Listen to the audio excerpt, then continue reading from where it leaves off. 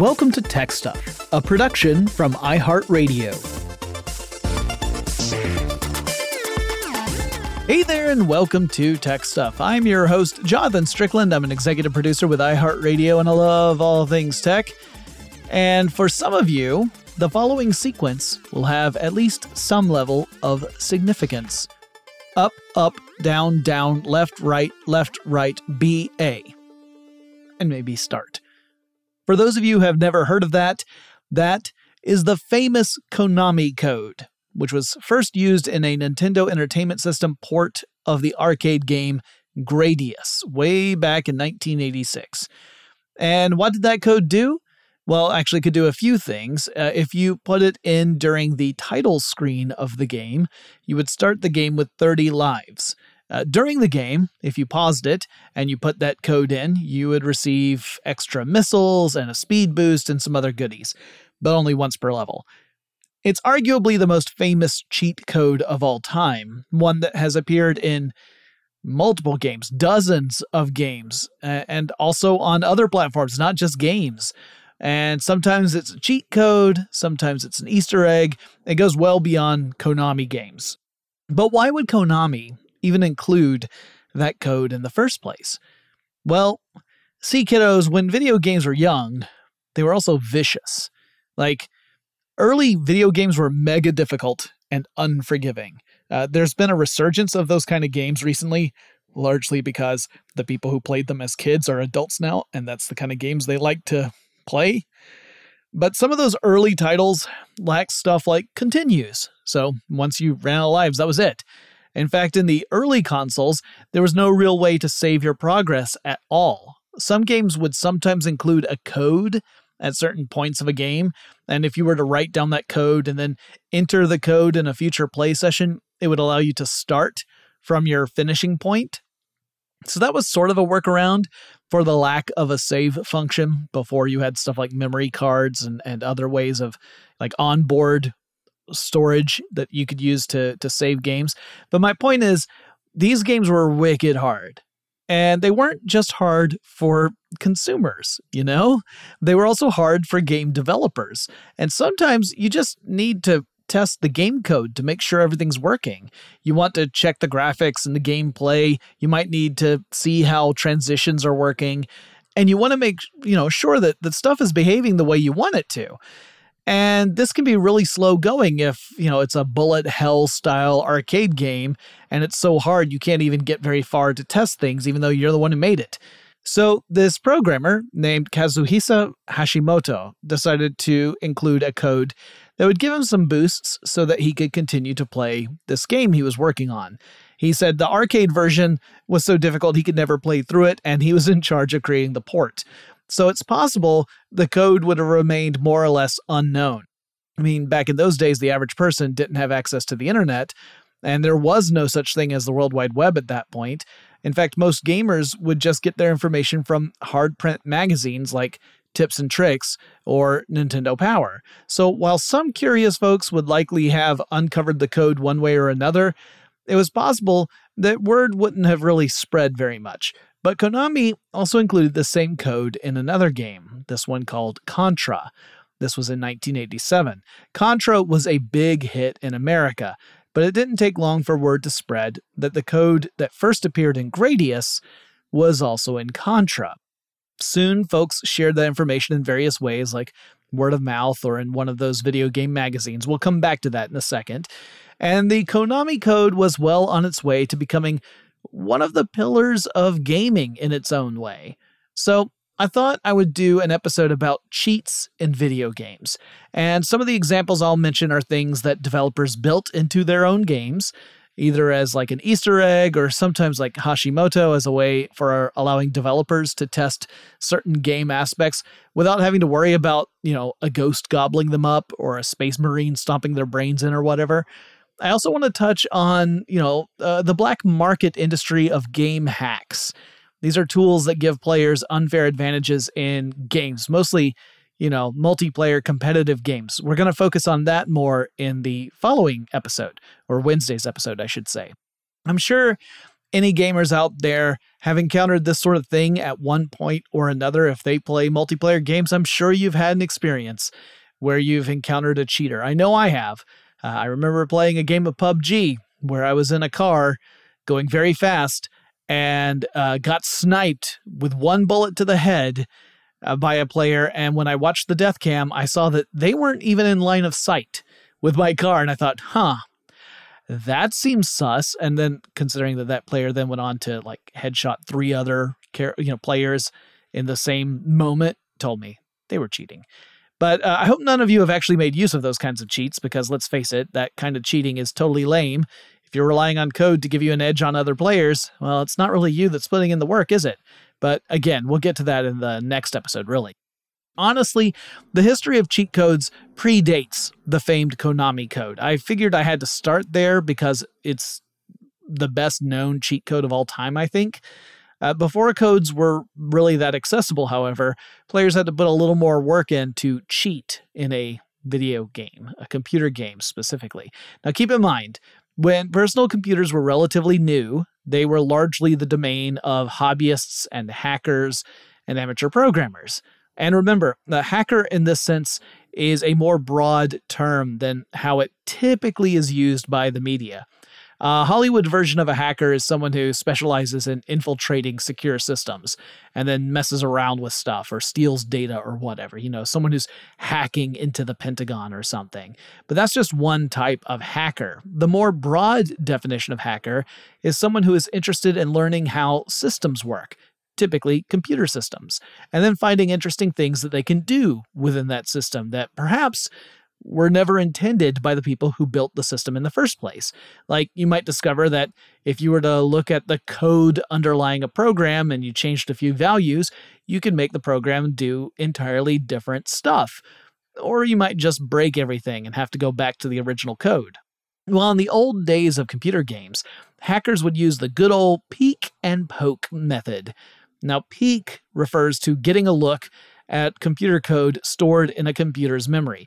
Now remember, back in the early days, we're not talking about computers that had like hard drives and stuff. They were typically reading media from some form of storage, right? They were reading it from a disk or a cassette or something like that. And it would load information into the computer's memory and then execute instructions upon that information. So if you were able to look at the information that's in the computer's memory, and if you're really able to look at it carefully, you might be able to suss what is doing what. You might be able to say, when I shoot my gun, this one value changes. So that value has something to do with me shooting my gun in the game. Poke refers to changing those values within the code in the computer's memory before you load the game in. So you're poking or prodding the code in order to see what happens. So let's use a theoretical example. Let's say you're playing an old computer role-playing game, something that clearly drew inspiration from Dungeons & Dragons and other pencil and paper RPGs.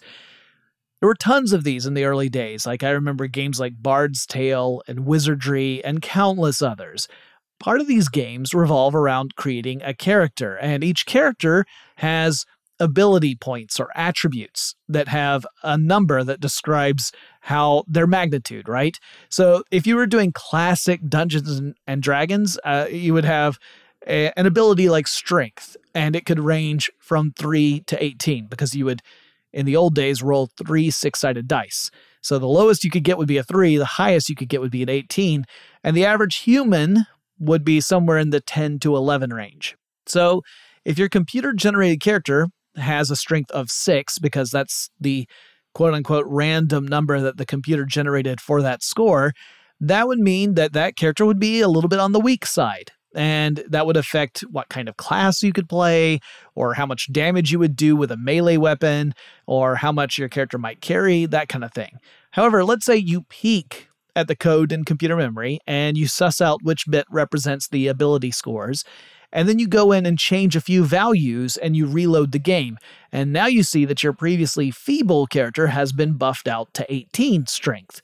Or heck, some games actually didn't have limiters on them. Like, within the game, you could only get up to 18, but if you went in and set the strength higher, then you would effectively have that as your strength. So while you could not get it through the regular character generation, by manipulating the code, you could give your character like 99 strength, and suddenly they would be way more powerful than any other, regularly created character.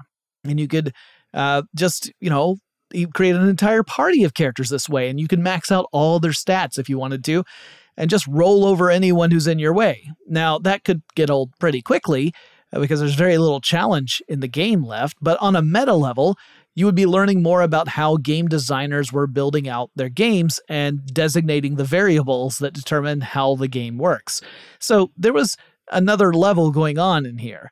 But anyway, the peek and poke method wasn't exactly super accessible. Most folks didn't own a computer back in the early 1980s, and the people who did own a computer, a lot of them weren't necessarily savvy enough to get their hands dirty with altering code in computer memory. I certainly didn't. That was a step further than what I was comfortable doing when I was a kid. And some computer systems made this a bit more tricky to pull off than others, but you could think of that as sort of the predecessors to computer game hacks. But then we get into the mid-1980s and the Nintendo Entertainment System. Earlier consoles like the Atari 2600 had games that had exploits built into them, or sometimes they were just errors that developers had made and players found them and found they could exploit them. But it was the Konami code that really established the video game cheat, I would say. It's not that it was the first one, but it was the one that kind of set the bar.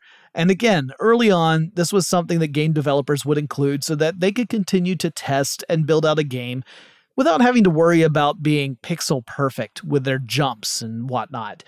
The only reason they made it into the final product is that by the time these developers were done building a game, they just kind of wanted to ship it. Sometimes they just had to hit a deadline, and you don't want to take the time and trouble to go in and remove code that you inserted to make it easier to navigate through the game.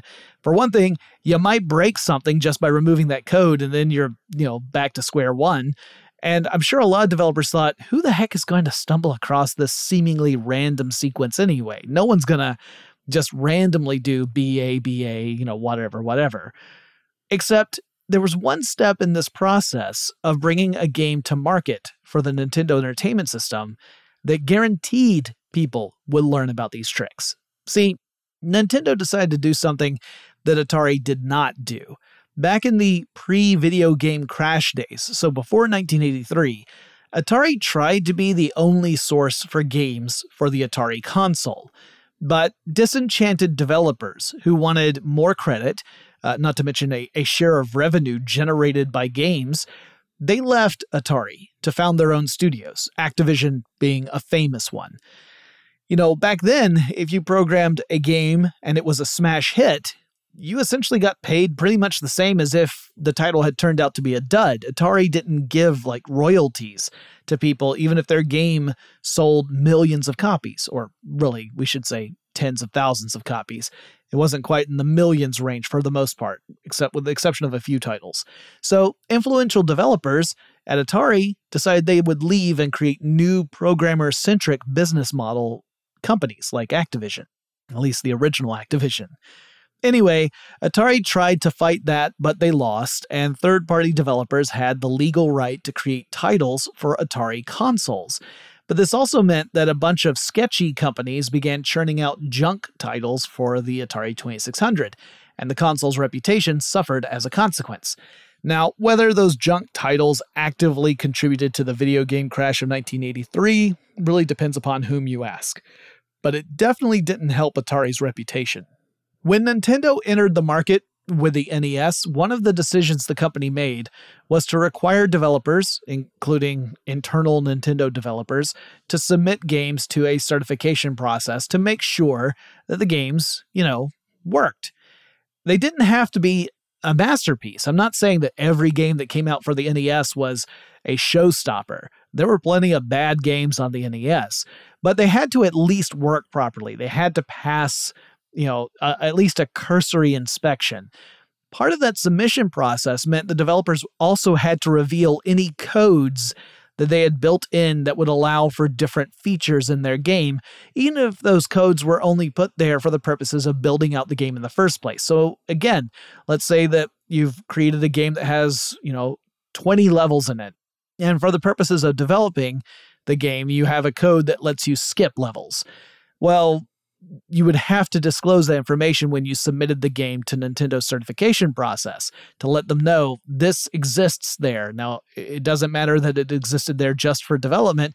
As long as it's in the game, you had to disclose it.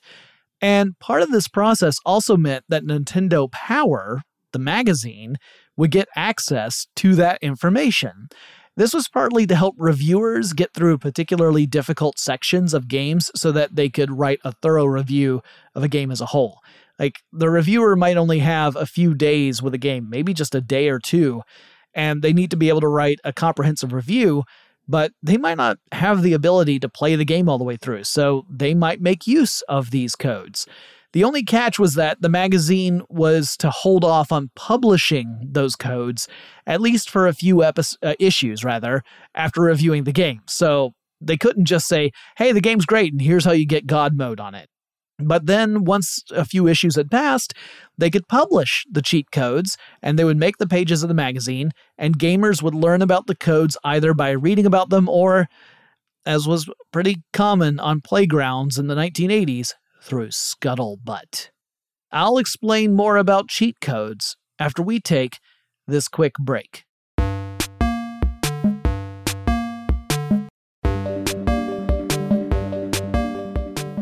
Okay, so magazines like Nintendo Power start to publish cheat codes, and once people learned about the Konami code, it became a way for developers to kind of play with gamers. So in some games, like Castlevania, the Konami code would unlock tons of extra lives. I think you got 50 lives when you used it, which was really useful because that was a very challenging platformer otherwise. In other cases, like an early Teenage Mutant Ninja Turtles game, if you put in the Konami code, it would unlock a feature in which the characters made weird noises when they moved around. So it wasn't always advantageous. Sometimes it was just a funny little joke. So the Konami code wasn't just a developer tool now, it was a fun surprise for gamers who took the trouble to learn and use the code in the first place.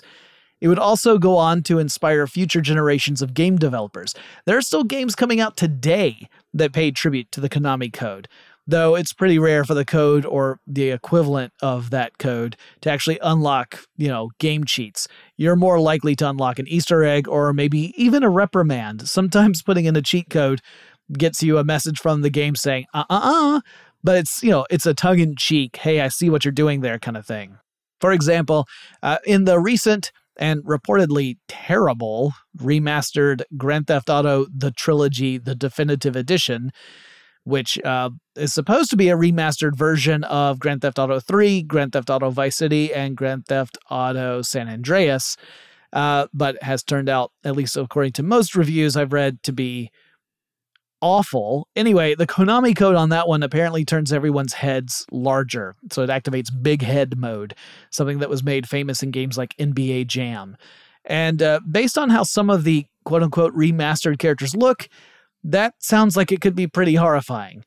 By the way, I do plan on doing a series of episodes a little bit later on about the history of the GTA series because I was really bummed to see how the GTA trilogy came out, because Vice City was one of my favorite games back in the day, even though I also recognize it as a very flawed game. Anyway, I mentioned earlier the peek and poke method of cheating. That was something you could do on computers, but it wasn't so simple to do on consoles. See, this was the time of video game cartridges, and the games were physically programmed. They were hardwired in read-only memory format. That's ROM, which means you can't make changes to it. You can only read information from it. And they were hard-coded onto circuit boards that were housed inside plastic cartridges.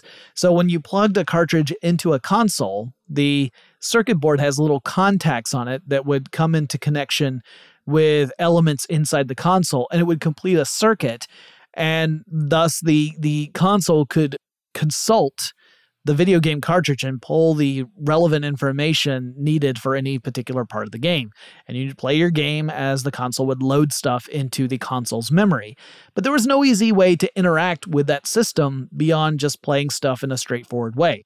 One company that tackled that problem early on was a company called Daytel, based in the UK. The company created a piece of hardware called the Action Replay.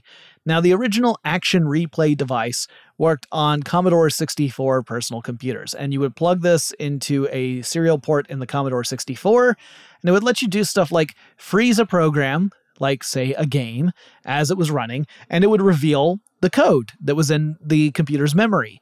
That gave you a chance to peek and poke, essentially. But it was pretty challenging for the average user to do this, and it also followed on the heels of older devices that would let you do stuff like bypass copy protection or alter code.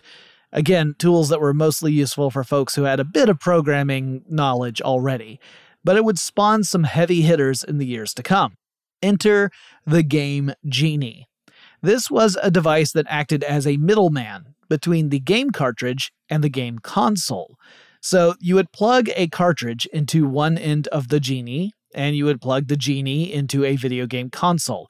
So there were different versions of the Game Genie for different consoles. So, for example, the Nintendo Entertainment System had a Game Genie version. And this would mean that if you plugged this kind of thing into the Nintendo Entertainment System, the little door on the NES wouldn't be able to close, the cartridge would be sticking out, but it totally worked. The Genie came with a book of codes for various games, and the codes would allow a player to set values for stuff, similar to the poke approach with old computer games, but all the work had already been done for you. So when the console went looking for specific information, the Genie would intercept that request and replace whatever the intended value would be, like if it actually came from the cartridge, with a new value. So for example, let's say you were playing Punch-Out on the NES, and you really wanted to knock out Mr. Sandman, but you never could nail the timing. Well, you could use Game Genie to enter in certain codes that would mean you would never lose stamina when you were hit, or that you would take less damage when you were hit, or that you could knock down your opponent if you just land one punch. The Game Genie would understand what information to return to the console based on whichever code you entered into the Game Genie, and the NES would say, oh, here's what I'm supposed to do, because it would be getting the information from the Game Genie, thinking that that information was coming from the cartridge itself. So it was a workaround. Now, how did the Game Genie programmers even do this? Well, they probably used something like a debug kit, and they ran cartridges through their debug kit. Debug kits are essentially special versions of consoles, in this case, for video game consoles specifically. And they're meant for developers to use so that they can look for problems. Let's say that they're designing a game and something's not working correctly. This is a way where they could run it through a debug kit. They could create whatever the scenario was and look for the code to find out where the problem is. That's the purpose for a debug kit.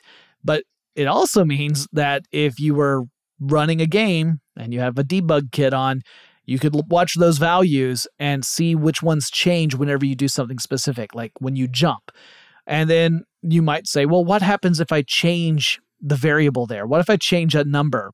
And see what that does. And you find out, oh, this makes me jump much higher or much lower or much faster or whatever. It's a bit of trial and error, but it's one way to figure out how the game is working. It's essentially the peek and poke approach. And once you know how it works, you can create instructions that tell the console to do something instead of what it was supposed to do, like give you extra lives or make your character stronger or whatever it may be. The Game Genie codes were typically in the form of 8 characters, usually letters. So if you wanted to be invulnerable in Punch-Out, then you would enter into the Game Genie code SZVALPAX, and then you would never lose stamina. That code is effectively an instruction to the Game Genie. It tells the Game Genie what to look out for when the console requests certain information from the game cartridge, and then what information it should send back based on that request. Now, Action Replay also had devices out for the NES and other consoles.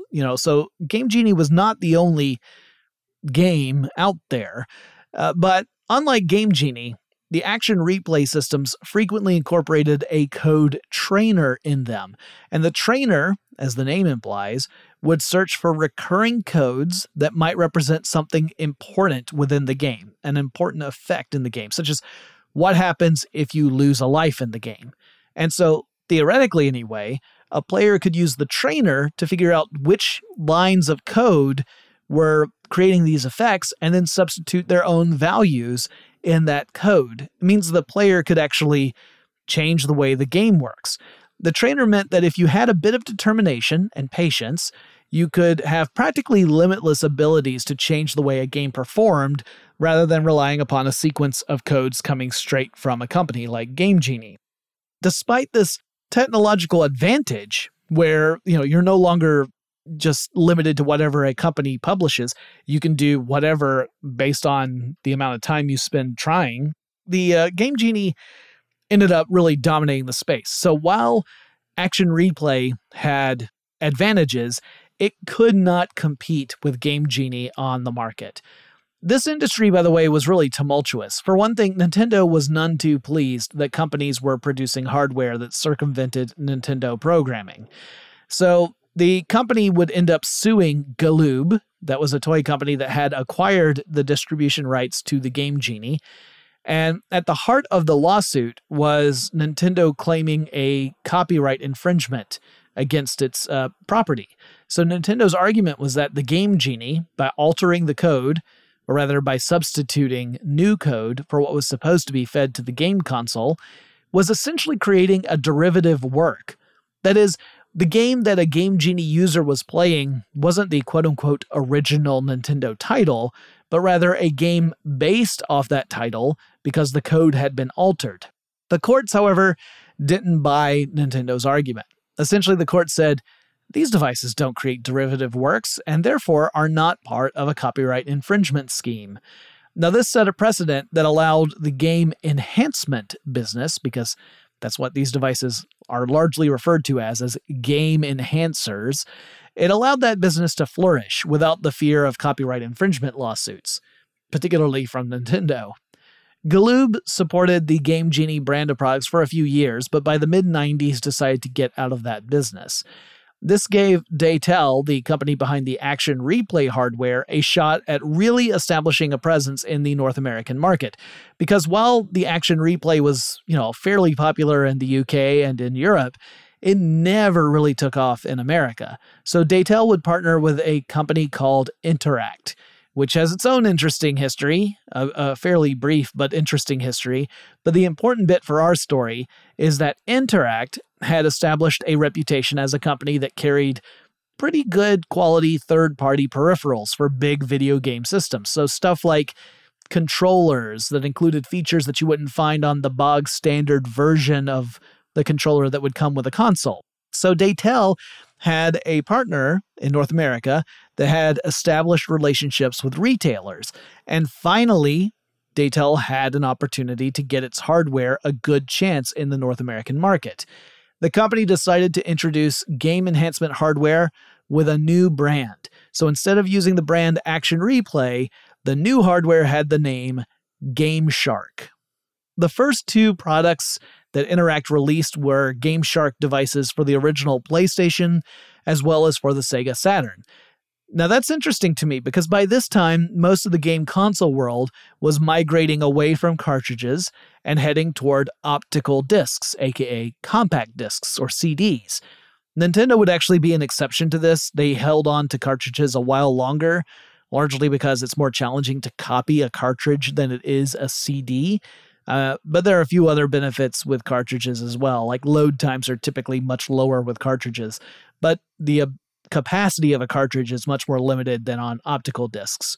All right, so CDs gave developers more room to build games.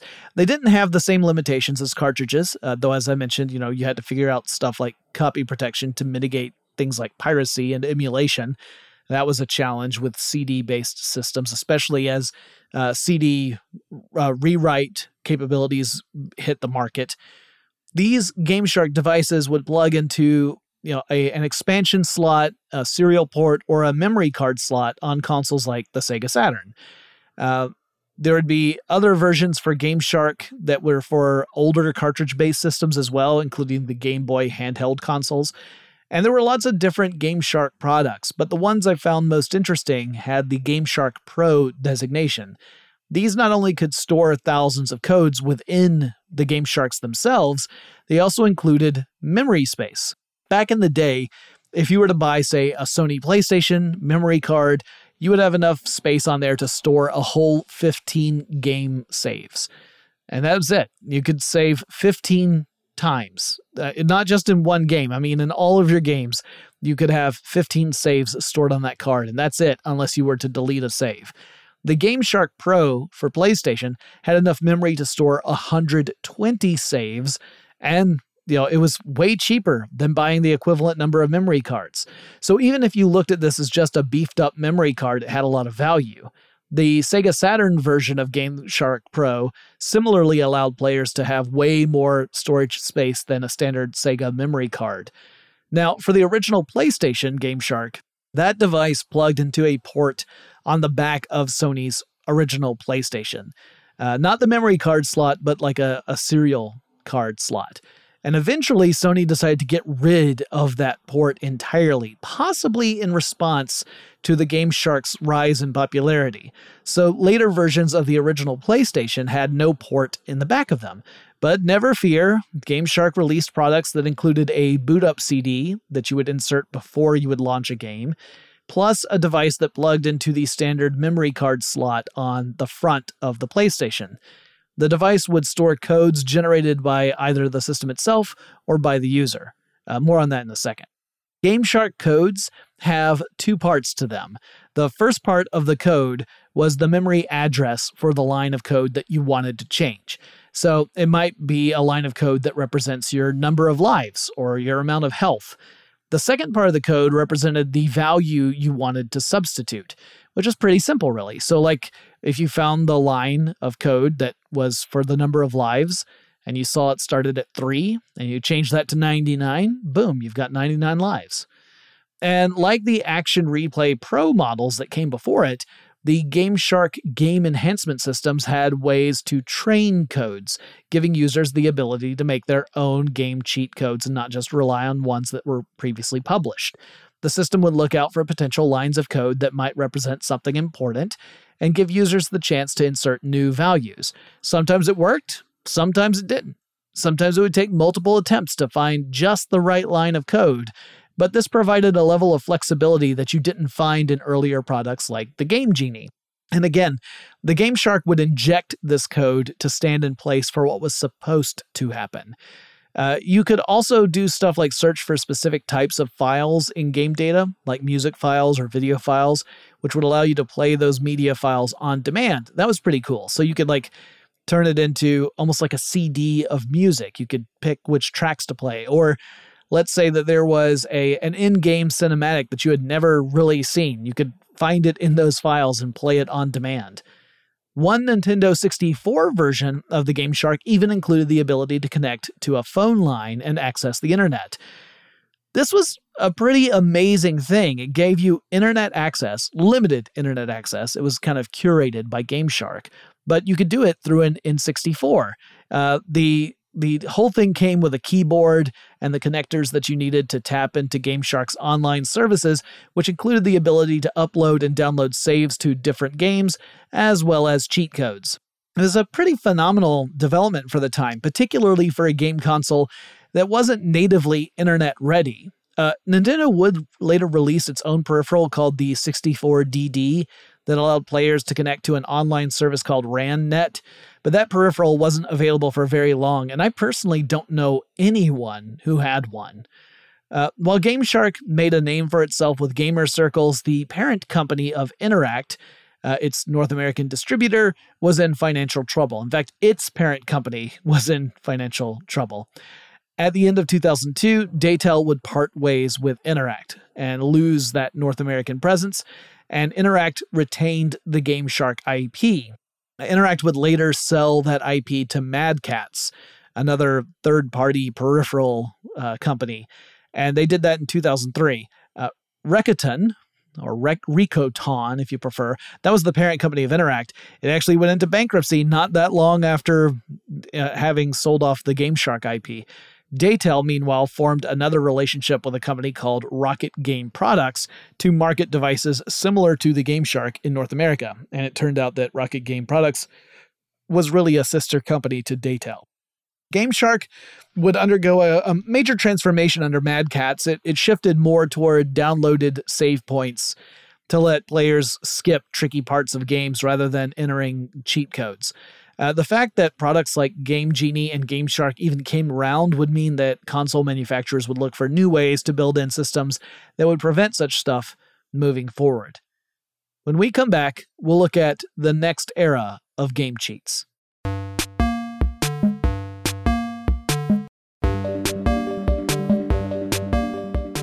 Let's talk about another cheat code that would hold a special place in video game history, at least here in the United States. And this was one that players could put on a certain game for the Sega Genesis. That code was ABACABB.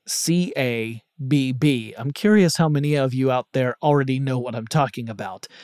The game was Mortal Kombat, and the code was the so-called Blood Code, which would allow players to experience Mortal Kombat more or less the way it was in the arcades, namely as a gory, bloody fighting game. You see, Midway Games, the creator of the Mortal Kombat franchise, had banked on shock value being a big part of the Mortal Kombat game, and it totally worked. It was a huge hit in the arcades. But the home market was a different beast from the arcades, and Midway wanted to tread lightly so as not to invite regulatory oversight from the US government.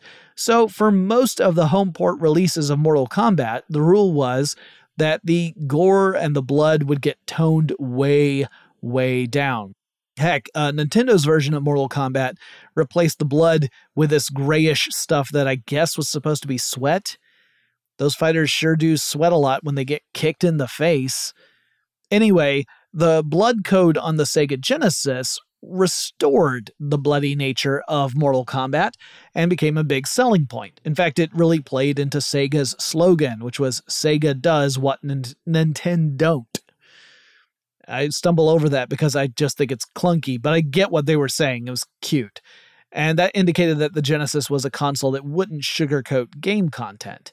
Predictably, this marketing philosophy attracted not just gamers, but concerned politicians, who, if you're being generous, they were earnestly concerned about child welfare. But if you're more cynical, you might say they just wanted to score some political points among older voters who are far more likely to show up on election day.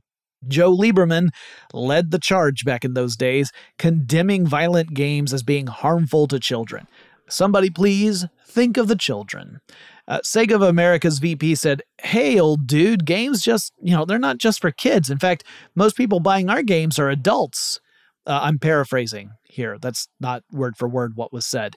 But this was an early example of the video game industry trying to fight back against the stereotype that video games were solely for children. It was also another example of a younger industry having to deal with the fact that the people we have put in charge of making laws, at least here in the United States, tend to be a little bit older, like sometimes around 20 years older than their average constituent's age. Yikes. And older people may have antiquated ideas about technology and media. The brouhaha would lead to the emergence of the Entertainment Software Ratings Board, or ESRB, which is made up of industry representatives who self-monitor game content and apply labels to alert consumers about the kind of stuff that appears in video games. It also consequently would lead to the founding of E3, but that's another story that I've already covered on this podcast in the past. But yeah, this is kind of like the MPAA for movies. It's that rating that tells you, who is this game suitable for? Or rather, who is this unsuitable for? If it's an M for mature game, you shouldn't be, letting your 8-year-old play it. Right around all that mess, id Software released a game that I'm pretty sure Lieberman would classify as the equivalent of a nuclear bomb for children's health.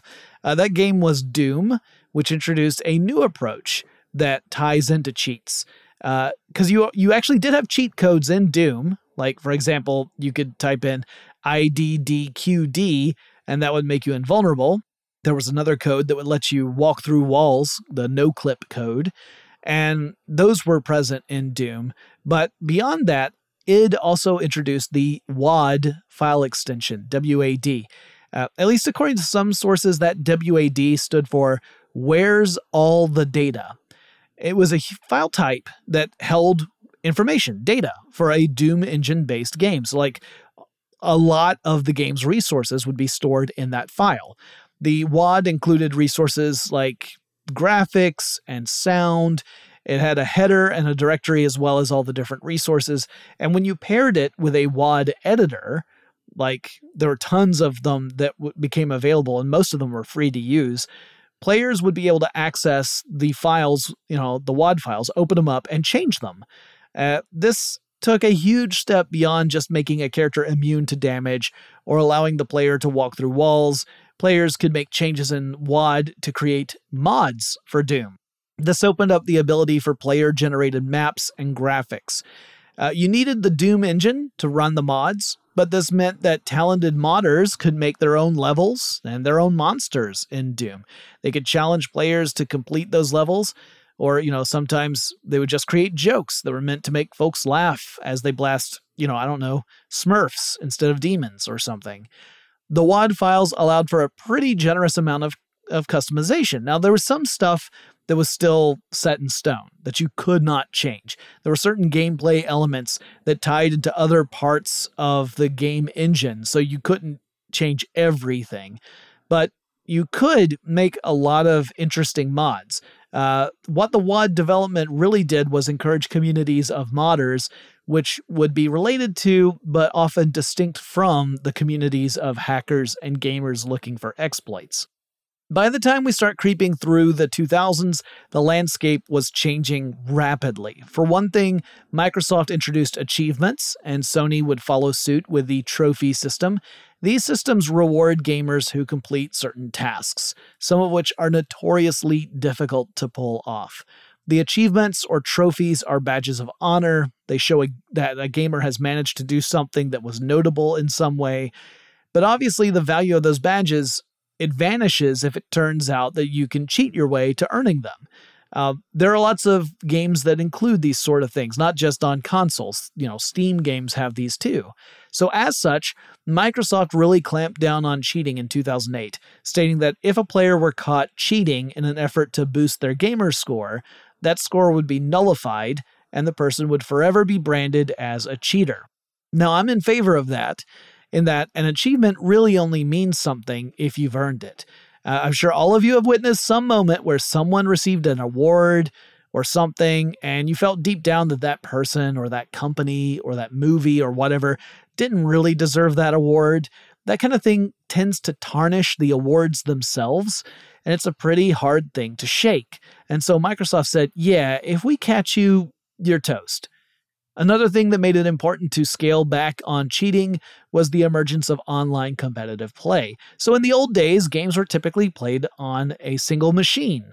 So they were often single-player games. Sometimes they were multiplayer games, but they were restricted to however many people could connect to a single system at that one time. So for a lot of consoles, that maxed out at around 4 players. Cheats were usually something that a player could use against a system itself and give the player an edge against computer-controlled enemies and that kind of thing. But in an era in which people could network computers together in a local area network or LAN, or later on connect via the internet, there was this need to prevent cheating that became more evident. Now it was no longer a tool that someone could use to experience a tough game that they otherwise would be unable to play or unable to finish. Now we're talking about tools that could be used to give one player an edge over other players.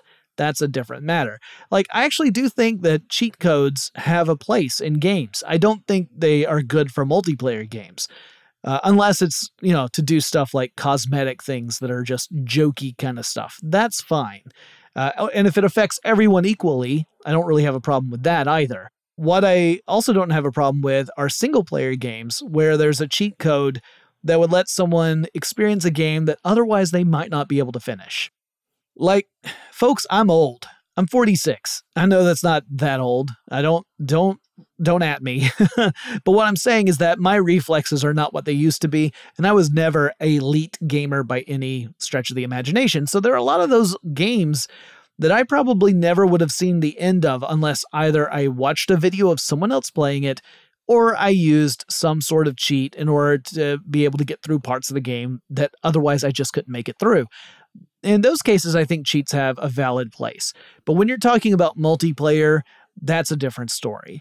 And that was just a preview of the troubles we would see before the birth of esports. Now, once esports came along, the organized play of video games, we're talking about like seasons and tournaments where you have professional video game players pitting their skills against elite opponents, often for impressive prize money. I mean, obviously, just like in any other kind of sport, cheating would be a serious problem for that kind of competition.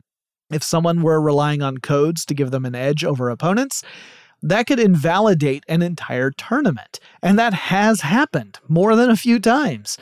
In fact, in our next episode, I will talk more about the cheating tools that have popped up more recently. These are the kind of things you'd likely to encounter if you were playing in online competitive games.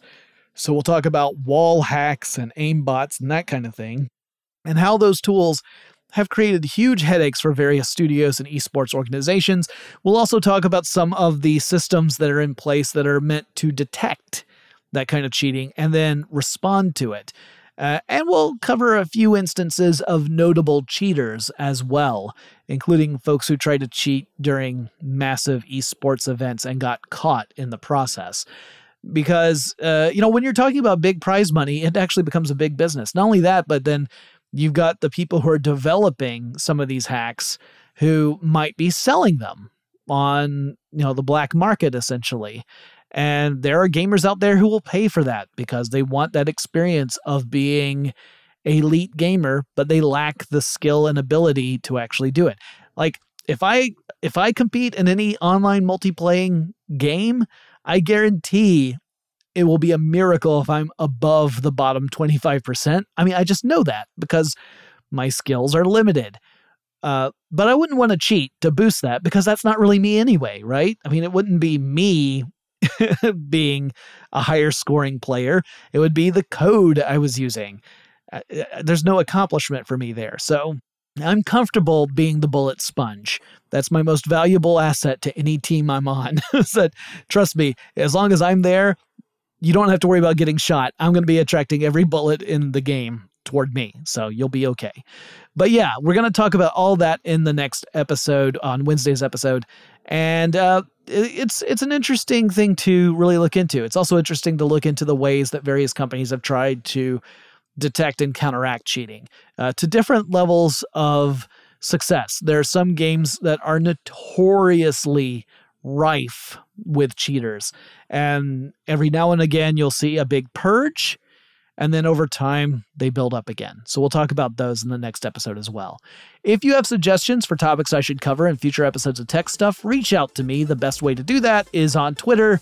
The handle for the show is TechStuffHSW, and I'll talk to you again really soon. Tech Stuff is an iHeartRadio production. For more podcasts from iHeartRadio, visit the iHeartRadio app, Apple Podcasts, or wherever you listen to your favorite shows.